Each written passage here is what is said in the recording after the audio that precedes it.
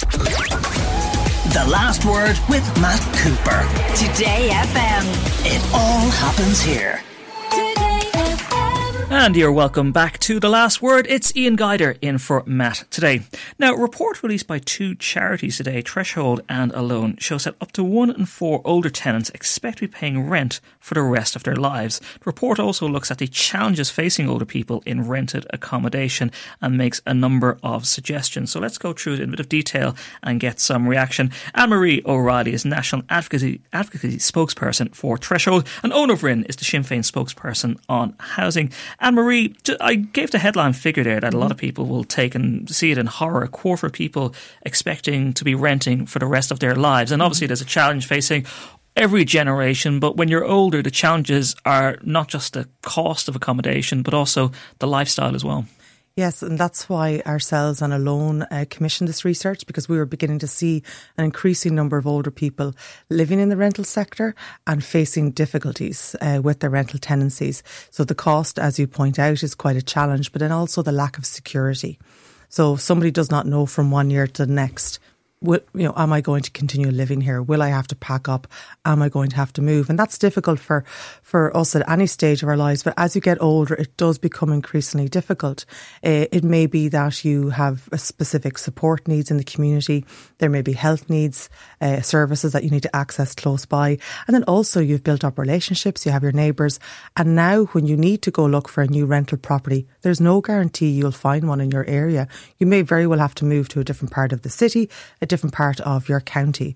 And that is a real challenge for anybody, but for an older person, it poses a very, very significant challenge. And reading some of the case studies in the report, you have a person 72 years of age saying, what landlord is going to look at me and give me a long-term tenancy in an apartment or housing complex?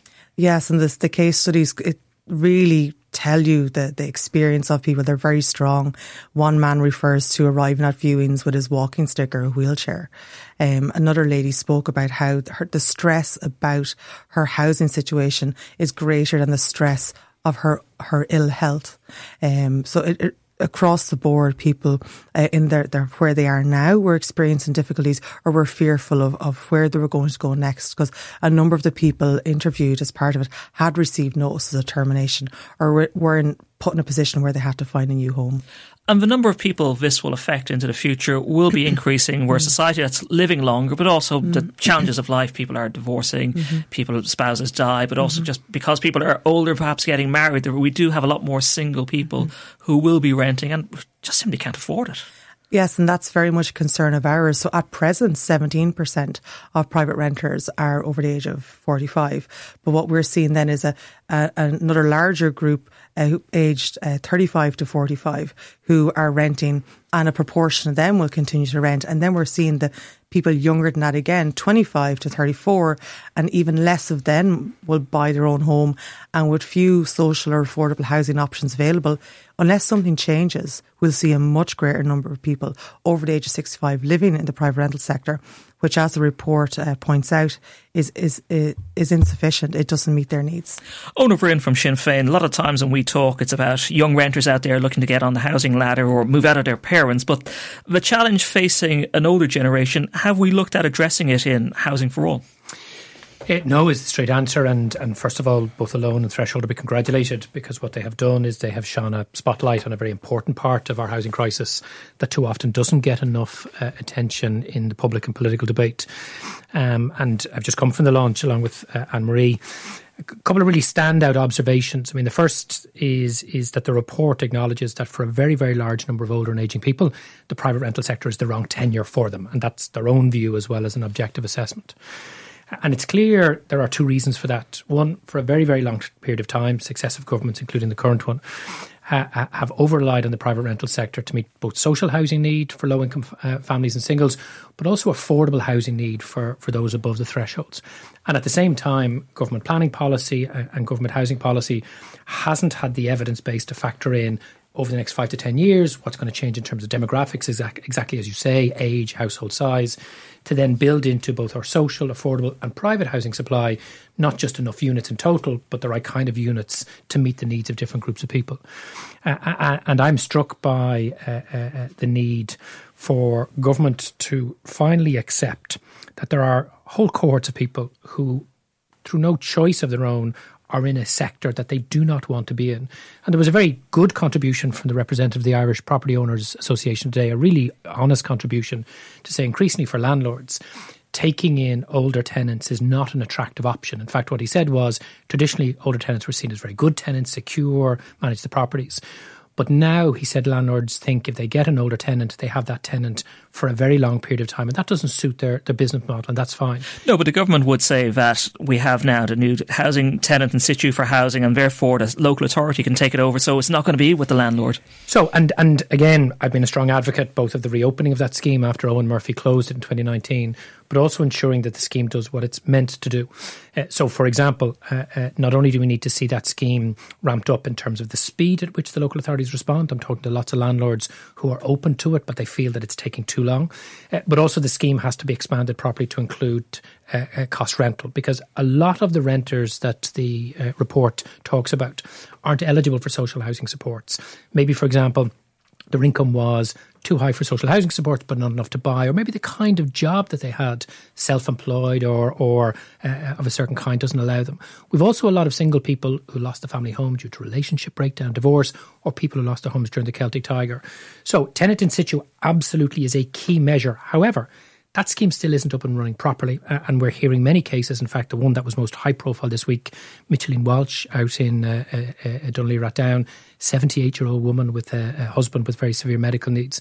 She's had a notice to quit for 10 months. She's overholding for 6 weeks, and she only found out about that scheme last Saturday, and it's not clear at this stage whether either the local authority or the landlord will progress it. So the scheme is a really good scheme in principle. Much more needs to be done to ramp that up, but crucially, the real solution here is dramatically increasing the supply both of social housing and age-friendly social housing, but crucially affordable cost rental and age-friendly. We're having trouble in this country building social homes anyway, but to build specific accommodation for people who, they're not going to want to live in a 6th-floor apartment block heading upstairs. There's good news on that. You'll know that the Office of Public Works and Roderick O'Gorman, the Department of Children, were looking at the use of modular building technology for temporary accommodation for people fleeing the war in Ukraine, and the right approach. The Office of Public Works and Industry were in the Oireachtas Housing Committee this week, giving us an update on that. And what both industry and government agencies like the OPW are saying is if government was today to start entering into multi-annual framework agreements with providers of high quality off-site manufactured homes, particularly bungalows and dormer bungalows and 2 stories, that sector of the industry could ramp up year on year quite significantly. What they need at this point is they need contract certainty. They need to know year on year how that's expanding. That would allow you to expand a whole new area of home delivery. These aren't flat pack homes. They meet every single fire safety and building requirement. And at the same time, on the traditional build side, we need to make sure that what's getting built is the right kind of homes. Too much of what's been built in recent years, or at least what's been planned for, doesn't meet the needs, not just of older people, but of younger people and workers too. So we need to embrace new building technologies and do more on that, but we need to make sure what is getting built in the more traditional sectors meets the needs both of our young and, crucially, our older and ageing population. Anne-Marie O'Reilly from Threshold, one of the big things that keeps coming up, and I heard this from people saying, look, I'm going to retire in the next few years. My income is going to fall off a cliff. That is the biggest challenge. Even if we do get a supply of even cost rental, that's the big problem, because the state pension is about, €280 a week? That's not going to rent you anything. Yeah, that's one of the problems that was identified in the report, is the affordability issue for somebody on that fixed income.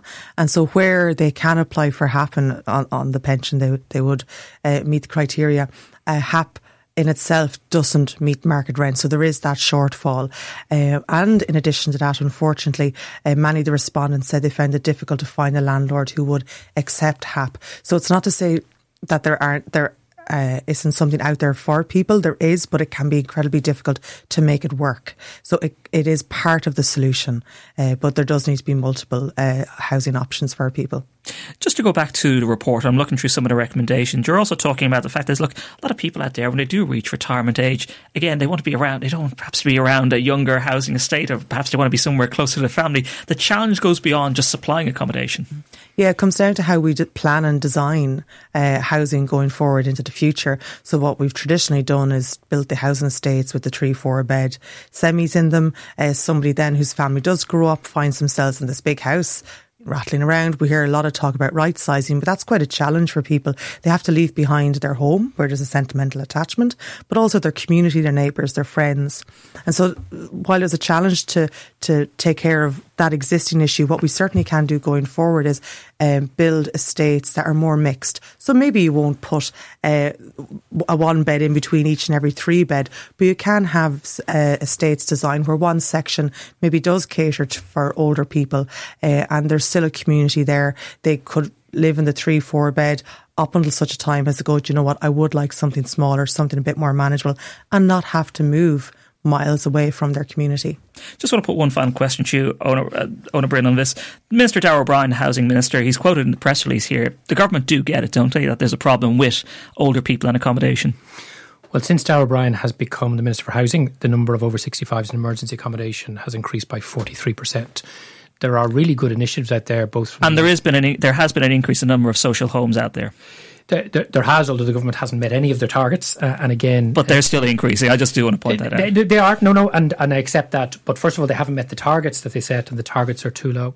What I was going to say, though, is, because I want to be positive about this, there are good models of practice, both in the approved housing body sector and in the local government sector, but they're very, very piecemeal. And for example, in almost all of our public housing estates, as well as some private estates, there are huge opportunities today for low-rise, high-density housing to be built at scale and value for money, which would actually give people the choice, because right-sizing must always be a choice, to remain in their local community with their support networks, and whether they're right-sizing for the private sector, the public sector, be able to do that.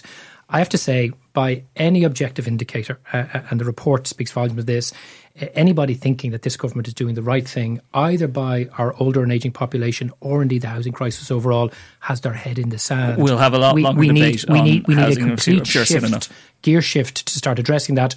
Otherwise, those homeless numbers and that sense of insecurity and precarity of ageing and older people in the private rental sector will continue. Eoin O'Broin from Sinn Fein and Anne-Marie O'Reilly from Threshold, thank you very much for joining us. Just a couple of your texts coming into 087 4100 102. And that, my parents are renting my brother's apartment, trying to apply for HAP, but told as the apartment is their son's, they don't qualify, so my brother will have no choice, but parents will have to move out as he needs to rent to pay the mortgage. And here's somebody else texting as well. Just let me get it up here now. I'm nearly 40 years old, single and living with my parents. I'd probably be homeless if it wasn't for them. Wages do not match the cost of rent. Keep your comments coming in 087 4100 102. The Last Word with Matt Cooper. Weekdays from 4:30. Today FM.